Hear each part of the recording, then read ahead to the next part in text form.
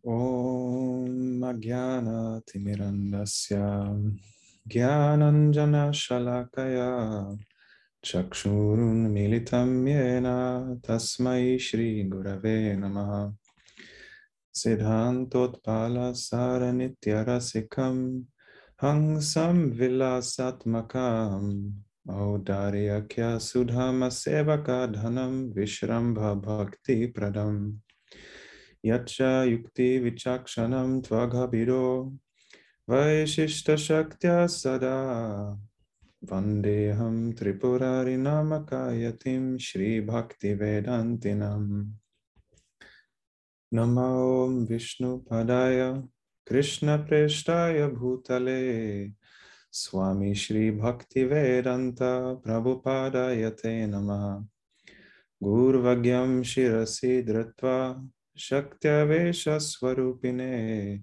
Hare Krishneti Mantrena Paschatya Prachatarine Vishvacharya Prabharyaya Divya Karunya Murtaye Shri Bhagavatam Madhurya Gita Jnana Pradaine Gaura Shri Rupa Siddhanta Sarasvati Nishevine Radha Krishna Padam Bhoja Bringaya Gurave Namaha Devam Divyatanum Suchanda Vadanam Balarka Chelanchitam Sandrananda Puram Sadeka Varanam Vairagya Vidyam Buddhim Shri Siddhanta Nidhim Subhakti Lasitam Sarasvatanam Varam Vande Tam Shubhadam Madeka Sharanam Nyasishvaram Sridharam.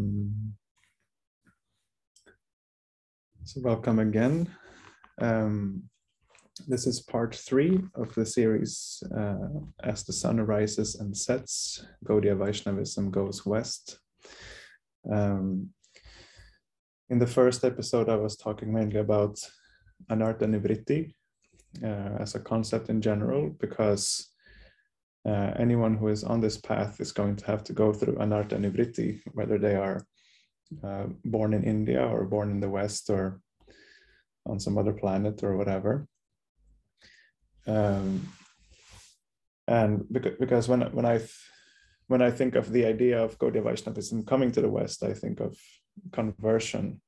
But it's not only Westerners that are converts. It's anyone who is on this path is going to have to become a convert.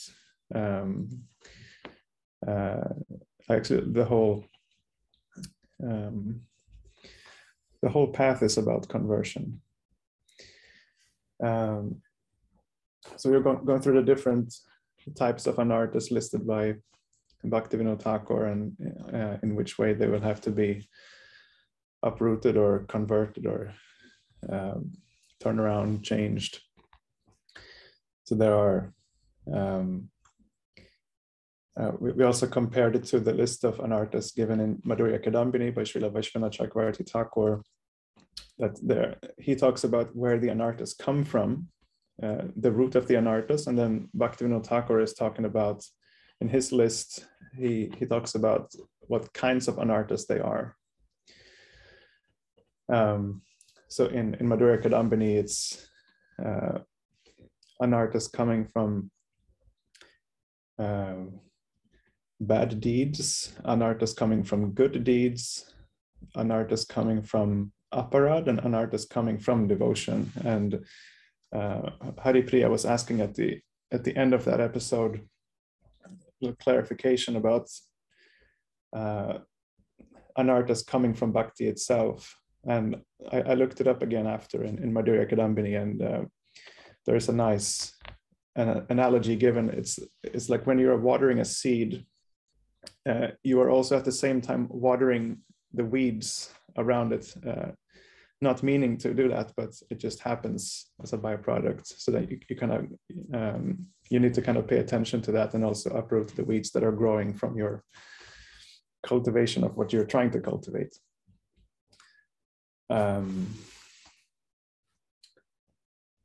So, and then in Bhaktivinoda Thakur's list, it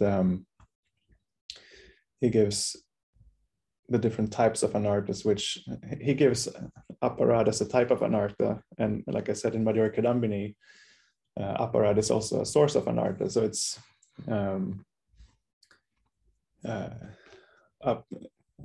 aparads cause anartas, and anartas cause aparads, and if they're not dealt with in the right way. So then in the second episode, I talked about to kind of rewind and step back. So before looking at how Gaudiya Vaishnavism came to the West, how did it come to this world in the first place? Of course, Navadvip Dham is eternal and also eternally present in this world, but how did it happen that it came, that it, I said that it made itself visible on earth. So we went through Mahaprabhu's reasons for appearing, his three internal reasons, and then the fourth reason, which was to teach and preach and spread bhakti, which is also an internal reason in a sense, as Guru Maharaj draws out from the commentary of Sanatana Goswami on the Naparayeham verse in the Bhagavatam, that it is to, since he feels that he cannot repay the love of the gopis, he's coming to the world to recruit servants, sadhus who will be servants of Radha and the gopis. And then I brought up a few examples of things related to Gaudiya Vaishnavism coming to the West, but not by devotees, but by others. So I gave the example of this Franciscan monk who had observed the Ratha Yatra in the year 1321 or something like that, and went to the his diary was circulated in the West, in Britain and so on, and so the word Jagannath came to mean something something big and powerful that is crushing everything in its way, because this monk had seen how the Hindus were throwing themselves under the wheels of the Ratha Yatra cart to kind of commit a kind of a pious suicide and attain liberation. So this word Jagannath got spread around the world, and it can be seen in many places in popular culture even today. And then there was the example of the Bhagavatam being translated to a European language for the first time, and it was in French in the 1700s, but not by a devotee, but by an Indian who had converted to Christianity and then was translating Sanskrit texts to kind of for scholarly purposes. But it was anyway the holy name of Jagannath and the most holy scripture of the Gaudiya Vaishnavas anyway came to the West first by non-devotees, non-Vaishnavas. So now this time I'm going to focus on the more like conscious effort to bring Gaudiya Vaishnavism to the West. How you say, for like bringing it to the West for the sake of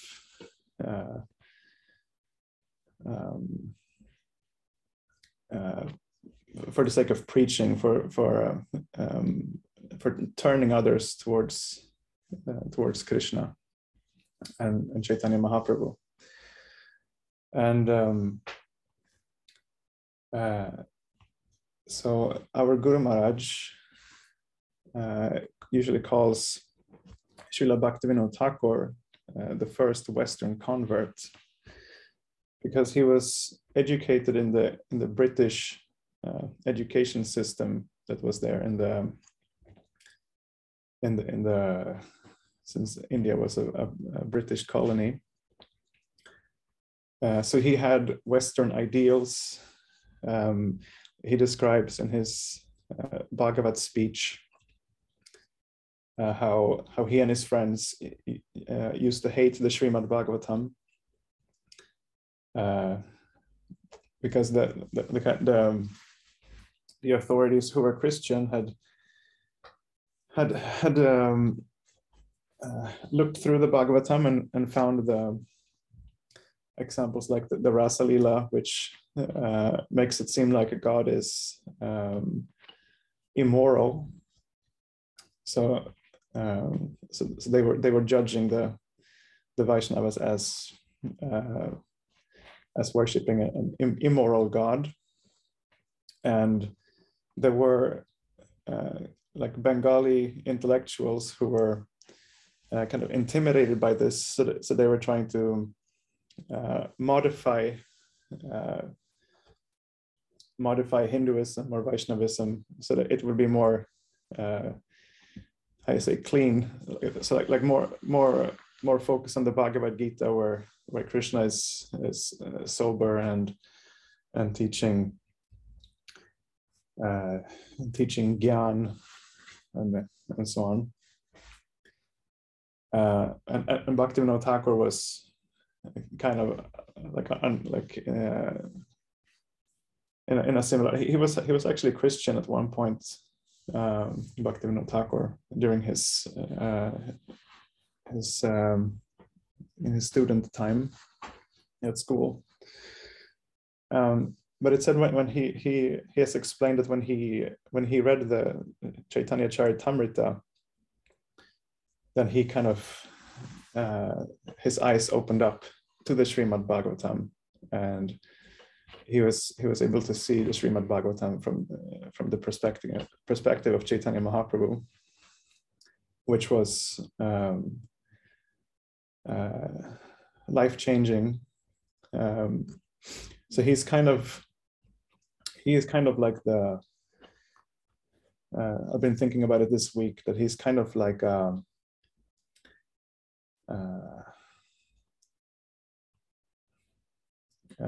what is it called?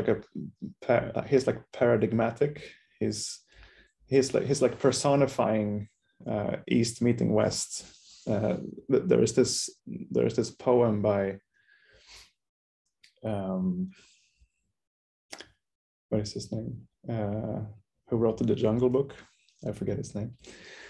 That the East is East and the West is West, and the twain shall never meet.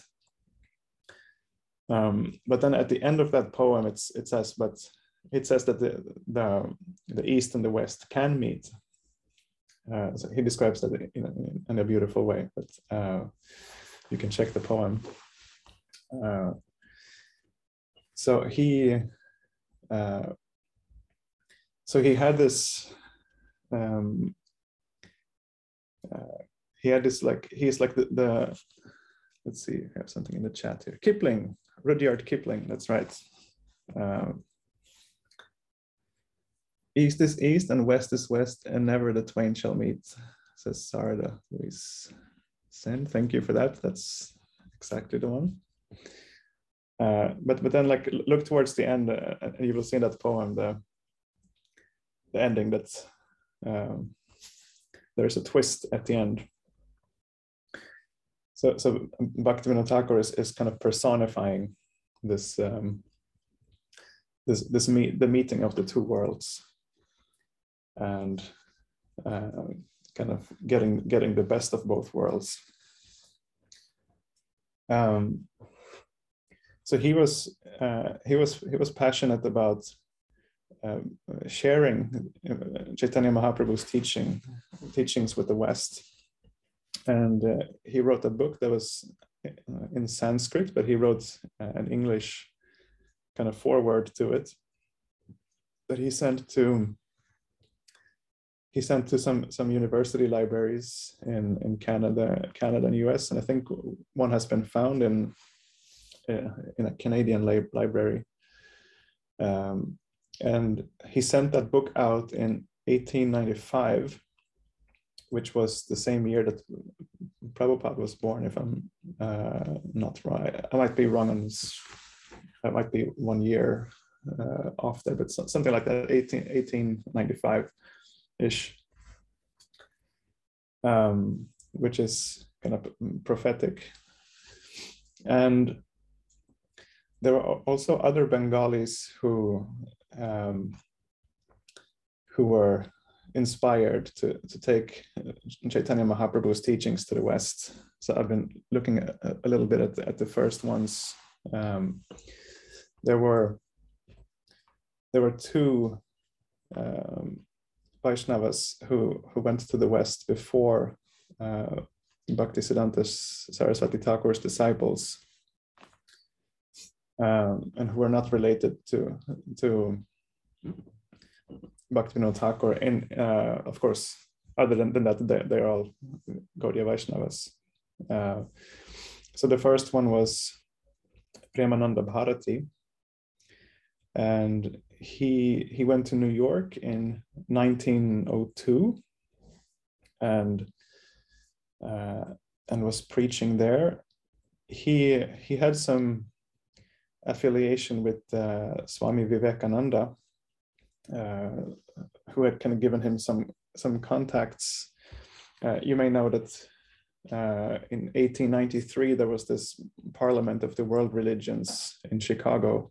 So Swami Vivekananda was there, and he was an Advaitin, and he was representing Hinduism. So he gave a presentation of Hinduism that was kind of equated with Advaita Vedanta, which lasted, like that kind of imprint lasted for very long in the West. That you can still see it in many school books and things like that. That when they explain Hinduism, they explain it as Advaita Vedanta, and it's much because of Swami Vivekananda's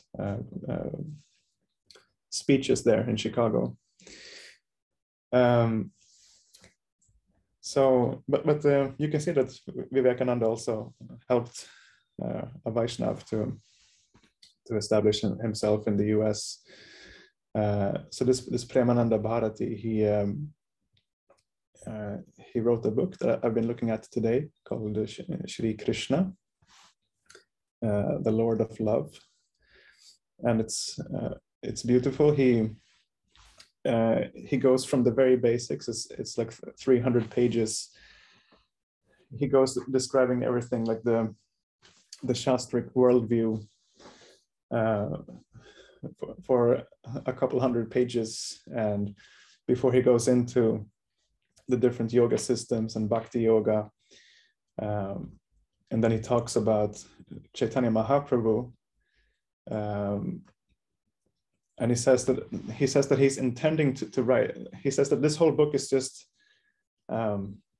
to kind of prepare the audience to hear about Chaitanya Mahaprabhu, because you first have to hear about all these things and about Krishna, and then you can understand Chaitanya Mahaprabhu.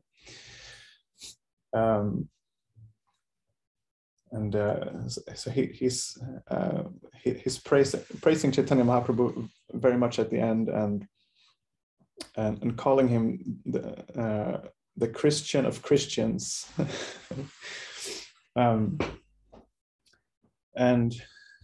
And this Premananda Bharati also later established himself in Los Angeles, and actually had like a sort of temple there, and he had a magazine that was sent out, and he had there are different ideas about how many followers he had, but he had a good number of followers. And I heard from Brigu today that one of his followers wrote a book later with her experiences with Premananda Bharati. And then but when, let's see, this Premananda Bharati went back to India after some years, and it's not really known what happened to his movement. It seems like they all it wasn't really kept up as an institution or anything, but of course it must have left imprints in many people's hearts. And then some decades later, there was this Mahanambrata Brahmachari who I think he made his doctoral thesis or whatever it's called, that gives you the title PhD at Chicago University, and he did it about Jiva Goswami's teachings about the Sandarbhas. So he was also teaching, and he met with Thomas Merton, who is very, very popular among monastics of all kinds. I've noticed also, like within our Gaudiya Vaishnav community, there are many people who appreciate Thomas Merton and his books. And Merton had asked this Mahanambrata Brahmacharya about the Eastern teachings, but Mahanambrata had apparently told him that he should go deeper into his own tradition, which he did apparently.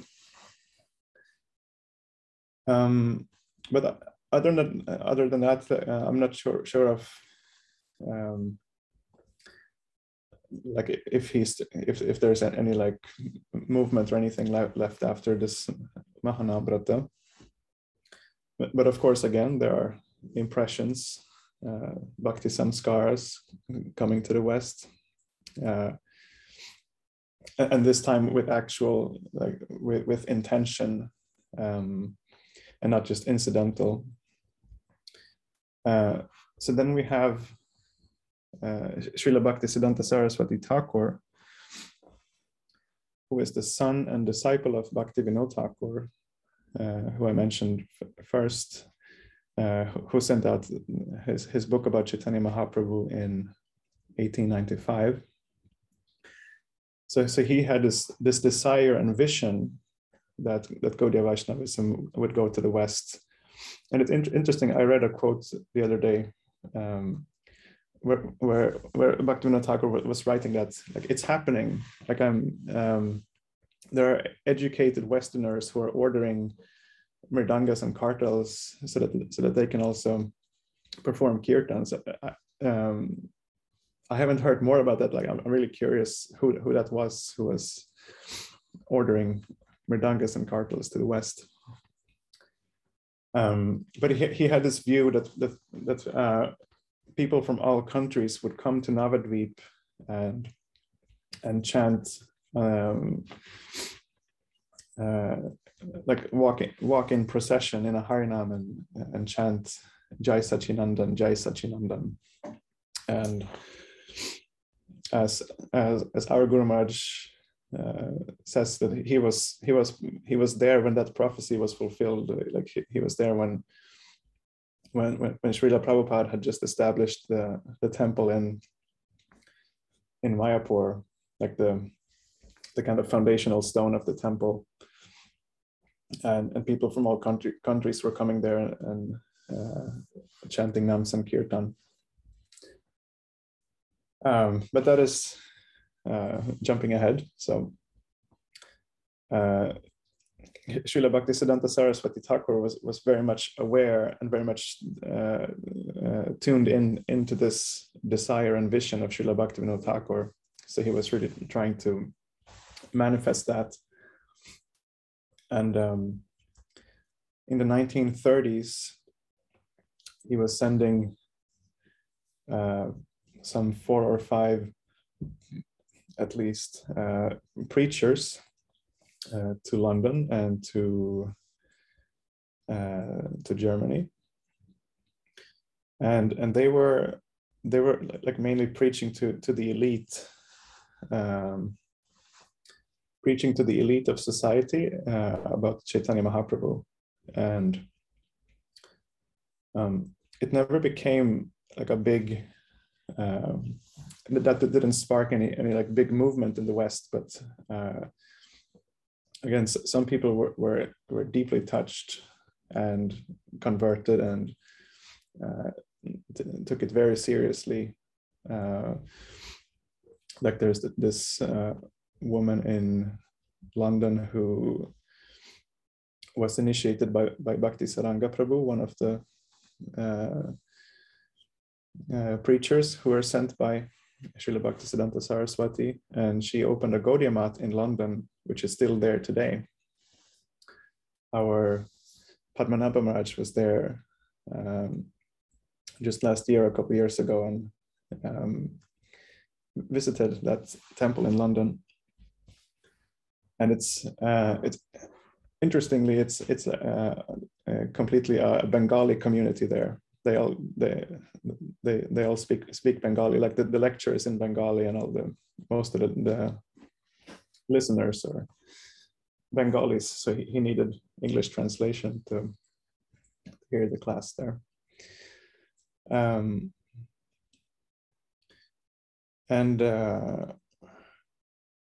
of course there is Sadananda Swami, who came in contact with Bon Maharaj through this. Bon Maharaj was Srila Bhaktivedanta Bon Maharaj was also one of the preachers sent, who connected with this German who became Sadananda Swami, who in turn had several Swedish and German disciples. So also they're like not a big movement, but a few people really taking it to heart, and that how you say, that disciplic succession is also still alive today in Sweden and Germany. And then of course the biggest success was had by Srila Bhaktivedanta Swami Prabhupada, who came to the West in 1965. He no, I don't remember how many years he waited. It was something like 30. He asked his Guru Maharaj, Srila Bhaktisiddhanta Saraswati Thakur, what kind of service he could do, because he felt he was not very connected to the mission, since he was a householder. Of course, he was very active, but he still felt like he was not as fortunate as the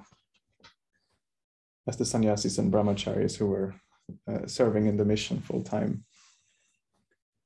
And Srila Bhaktisiddhanta Saraswati Thakur responded to him in a letter that I think it would be good if you would preach in English.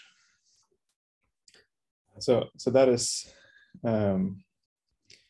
like just a few words, but very powerful, kind of like Guru Nishta said, or maybe it was Chitta. I think that both Guru Nishta and Chitta Hari were speaking from this book, Atomic Habits, that atoms are small but very powerful.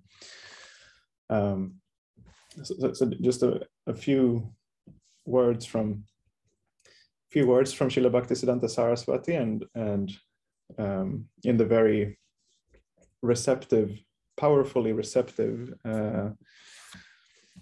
Abhay Charan Prabhu, who became A.C. Bhaktivedanta Swami.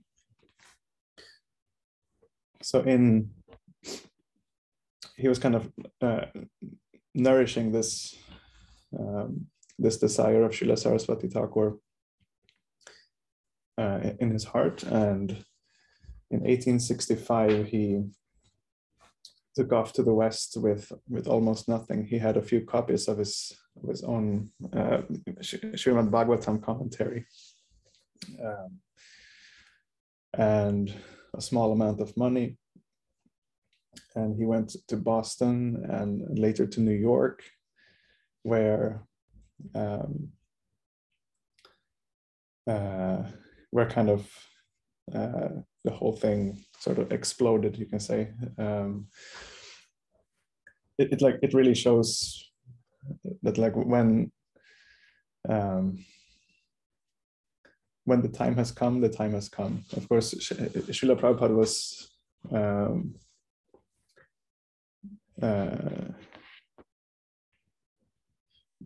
as our Guru Maharaj says, he had emptied himself out of any other desire than just serving his guru's mission. So it said he one day sat down beneath a tree in Tompkins Square Park in New York, and he just sat down with a pair of kartals and closed his eyes and began chanting the Maha Mantra. And Srila Prabhupada had very strong faith in the Maha Mantra, a very strong connection and relation to the Maha Mantra, very much working together with the Maha Mantra and taking responsibility for the Maha Mantra spreading. So he was sitting down and chanting, and this is at least the way I've heard the story, that he sat down, chanted the Maha Mantra, and then when he opened his eyes, there was full of people around him, just curious. So he started to preach to them, and that was the beginning of the of ISKCON, you can say, which he later instituted. And I would like to read the kind of the constitution of ISKCON. So kind of the idea he had when he institutionalized, when he, I say, in a hard form, institutionalized Gaudiya Vaishnavism. As we have mentioned before, there is a soft institutionalization, like Chaitanya Mahaprabhu coming to this world, and then his disciples taking Chaitanya Mahaprabhu's overflow of ecstasy and turning it into something intelligible. And then here we have Srila Prabhupada opening temples in the West. And I should mention one thing, that the reason for bringing Krishna consciousness to the West was like in the mind of Srila Bhaktivinoda Thakur and Srila Bhaktisiddhanta Saraswati, was that it's simply not limited. Like, nothing should limit Krishna consciousness. It should go everywhere. So if it can go to the West, then, like, why shouldn't it? Srila Bhaktisiddhanta Saraswati wrote specifically about the US. He said, "We request the devotees to be with us in praying for Sri Gaura Sundar's grace, so that the Gaudiya teachings will spread to America. By his grace, discussion of Gaudiya Vaishnavism is already being done in Europe, and particularly in London. Why should America remain untouched?" And I also read, like when he was talking about expansion of Krishna consciousness, he was saying that even like what to speak of simply spreading it to humans in the West. He was saying also animals and plants should be part of this movement. He was saying, like, when it becomes, he was writing something to the effect that when it becomes possible to speak the language of plants, then we should also try to teach plants about Krishna consciousness. Very, very sweet. And animals and plants. So it should simply go wherever it can go. So whatever opportunity opens up, that should be seized. Was kind of the idea. And so here I want to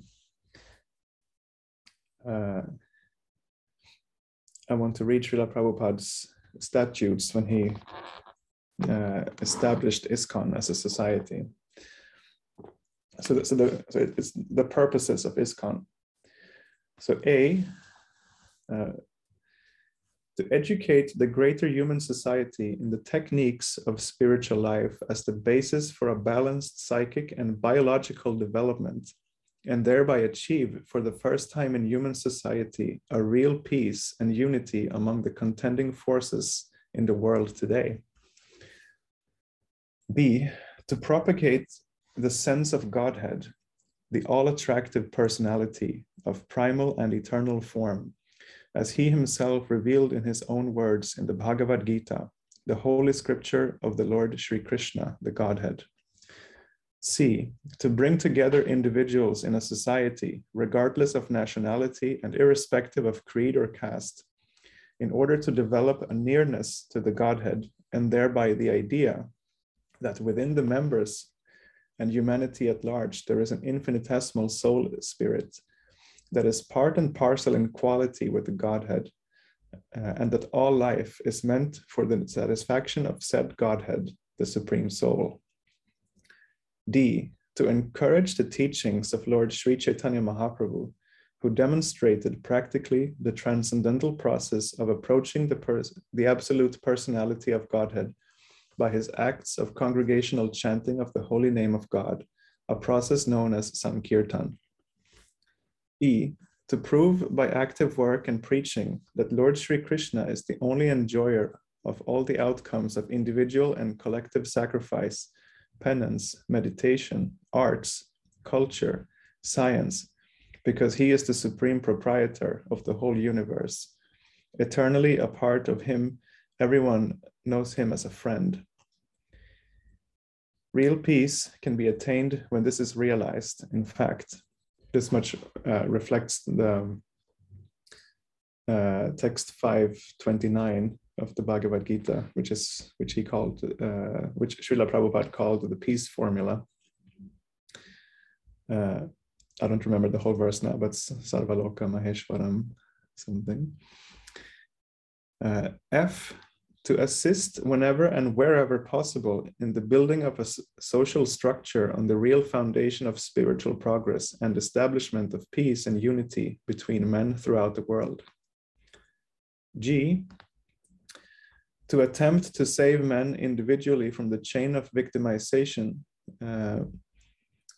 the ongoing trend in modern civilization operates by, in the name of ideologies of false sentiment, so that man may again be a free soul to act and live freely with spiritual vision. This is possible by individual spiritual initiation, Diksha, when a man can see everything in Godhead and Godhead in everything. It's a very beautiful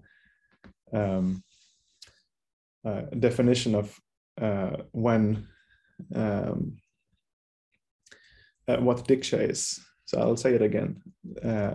That it's possible to be a free soul, to act and live freely with spiritual vision. This is possible by individual spiritual initiation, Diksha, when a man can see everything in Godhead and Godhead in everything. Next, H. To further toward realization, this highest truth as revealed by Lord Sri Chaitanya Mahaprabhu and the 6 Goswamis, headed by Srila Rupa and Sanatan Goswamis. I, to have for its objectives amongst the others four principles which the Goswamis had in view. They are the following. Number one, to erect a holy place of transcendental pastimes, as well as a place where members of the Lord Sri Krishna can flourish. Two, to propagate all over the world in the form of missionaries the process of devotion, the transcendental service to the Godhead, and to make known that this devotional service is the main function of the human being. Three, in order to accomplish this, to adopt proselytizing methods of peaceful means and establish a broader society of association for all members, including scholars and admirers, to engage in this service as put forth in the Srimad Bhagavatam. Four, to install wherever it's possible the worship and temple of Radha Krishna and that of Shri Chaitanya, and to give facility to everyone to become trained in the modes of archana, or preparatory principles of devotional service. And reading these four last things here now, this I'm pretty sure this is from Mahaprabhu's teachings to Sanatana Goswami, and they are all in one verse, kind of said shortly. And this was the verse that came to Srila Bhaktisiddhanta Saraswati Thakur after he had been doing 9 years of bhajan, and this verse from Chaitanya Charitamrita came to him, and he saw it as a sign that now he should get up, and because he had kind of followed, he had kind of fulfilled the order of Srila Gaurkishore Das Babaji to do bhajan. He had become successful in bhajan, you can say, and now he had to follow Srila Bhaktivinoda Thakur's instruction to preach. So this sign came here from Chaitanya Mahaprabhu's teachings to Sanatana Goswami.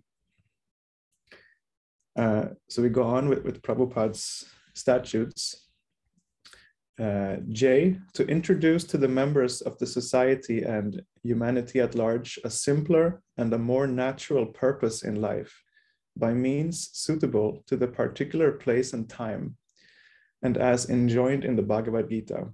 Because you can kind of, like if you think that, for example, that Prabhupada was rigid and that Guru Maharaj is more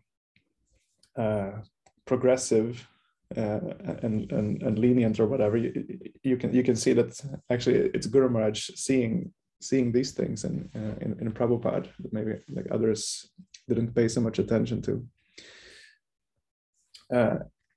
K, to organize educational programs such as classes and lecture tours, and to institute services such as mailing for the benefit of the members of the society and humanity at large.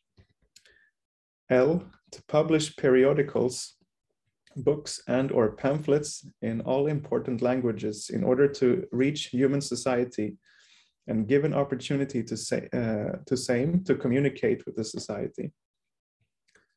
M, to invoke the quality of goodness, particularly in every member of the society, individually by the process of Diksha, and by establishing one in the status of a Brahmin, good and intelligent man, on the basis of truthfulness, knowledge, and faith in the transcendental service of the Lord.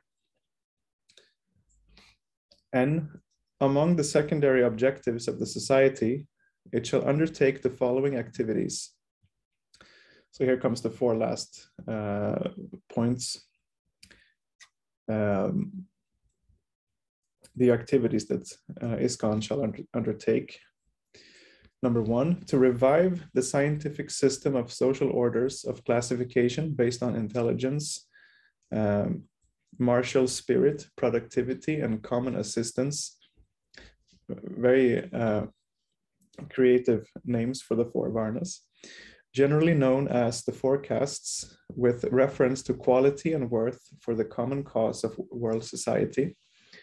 2, to discharge as a matter of course the vitiated system of supremacy of one man over another by false prestige of birthright or vested interests.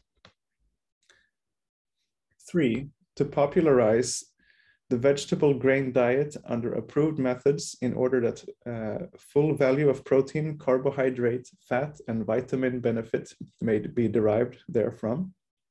And 4, to discourage intoxicating or addicting habits of all descriptions and dimensions. That's a very wide topic.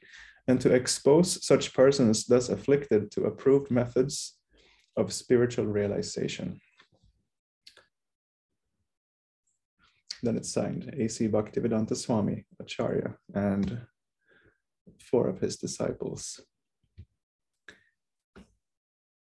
So this is what Srila Prabhupada and his disciples set out to do in the beginning, and spreading all over the world eventually. First, I think from New York, it went to San Francisco, then to Los Angeles, London, back to India, Australia, Europe, and everywhere. So in this episode, I've kind of covered the intentional spreading of Gaudiya Vaishnavism in the West. And West meaning actually, I mean, basically everywhere, not just, I say not just West, because it's also East. For example, Australia is to the East, but like kind of Western culture, but also really anywhere. Like it also went to Africa,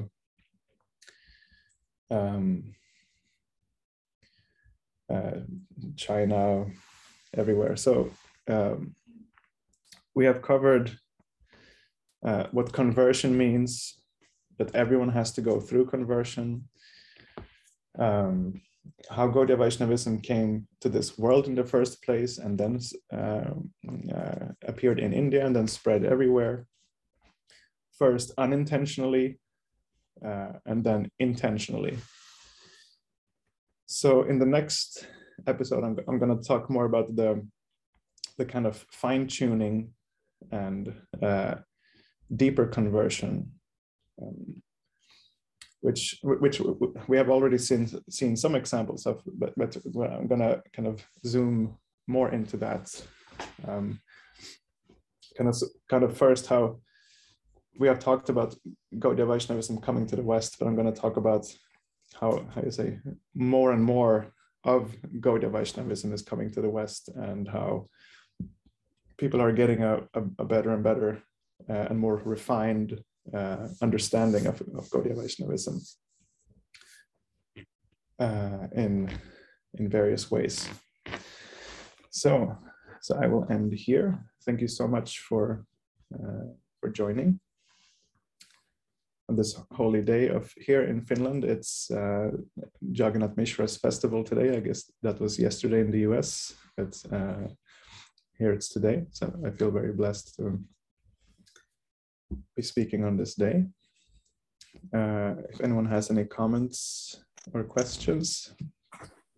Here I see Brigopad, who has been helping me very much with this presentation. Dandavat, Prabhu. Not really a question, but more a question. You read this constitution of ISKCON, and it was very interesting. If you would write something similar like that for Sri Chaitanya Sangha, or what would be the biggest differences? Well, out of these points, were there something that you think could be left out and something that would be needed instead? The first thing that comes to mind is how Guru Maharaj is focusing more on teachings than on any physical institution.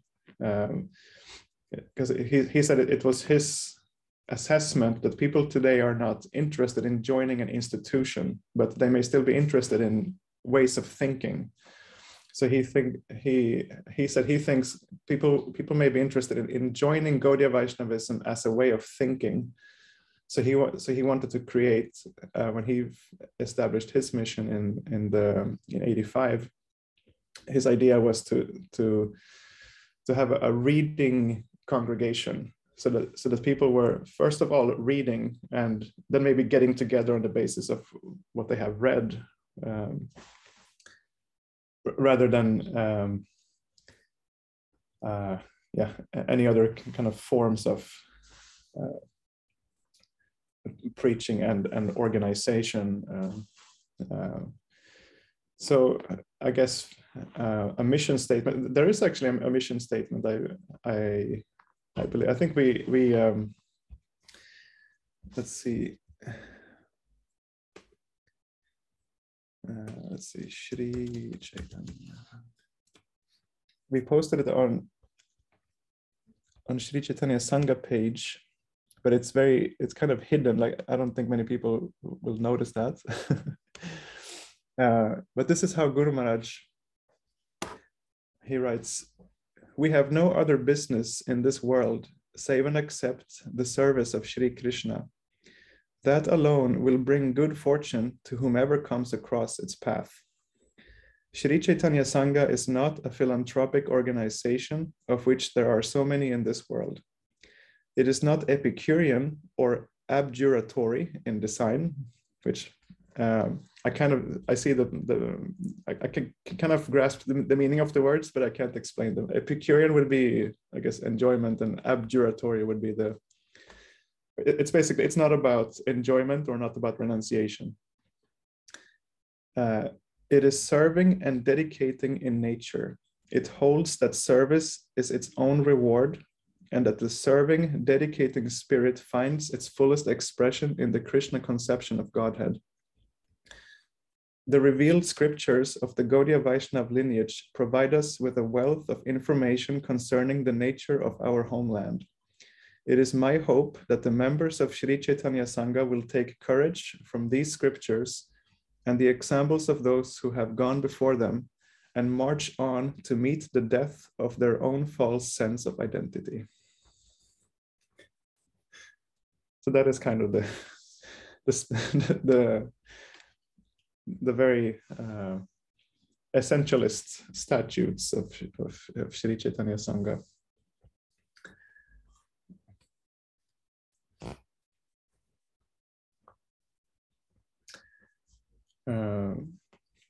And of course, you asked if I would write one. I would have to think of that. I can try to think of that till next time. And I'm sure it's something that maybe Padmanabha Maharaj would be interested in, maybe putting together something like that. So maybe with his assistance.